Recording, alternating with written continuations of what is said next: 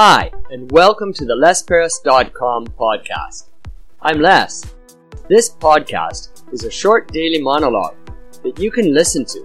Use it to practice listening to English. Use it to stimulate ideas. Use it for BGM. Hello and welcome to the Les Paris podcast. You're about to listen to episode 156. Yesterday in episode 155, I talked about rivers, beautiful, wonderful natural things. Let's stay in the realm of nature in today's episode 156, and I'll talk about typhoons. Typhoons.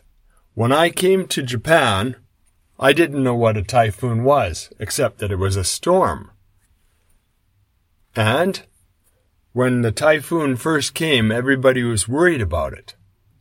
For me, I looked outside and I thought, it's just a rainstorm.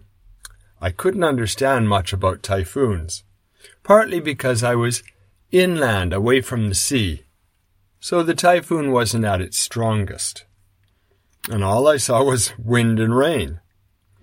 I guess in the short run, that's basically what a typhoon is, but let's take a little bit deeper look. A typhoon is a tropical storm, and it comes out of the ocean, usually coming up from the equator. It's not called typhoons everywhere around the world. Some places call them cyclones. That's in the South Pacific. And some places call them hurricanes. That's over in the Americas.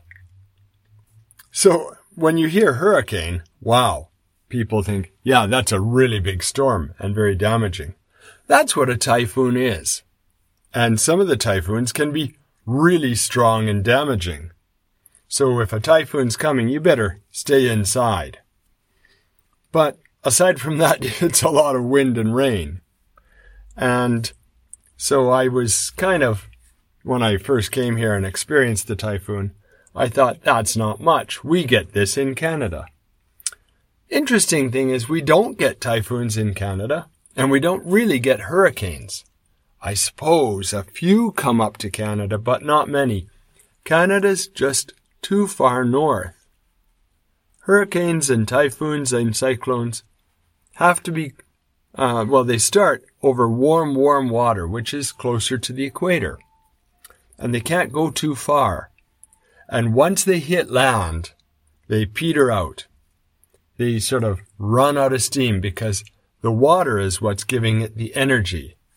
The heat from the water makes the typhoon keep going. When it moves over land, it doesn't get the heat from the water, it disappears. Typhoons are quite scary when they get really big and powerful.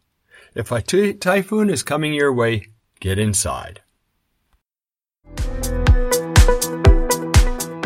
Well there, it looks like you've come to the end of another episode of the Les Paris podcast.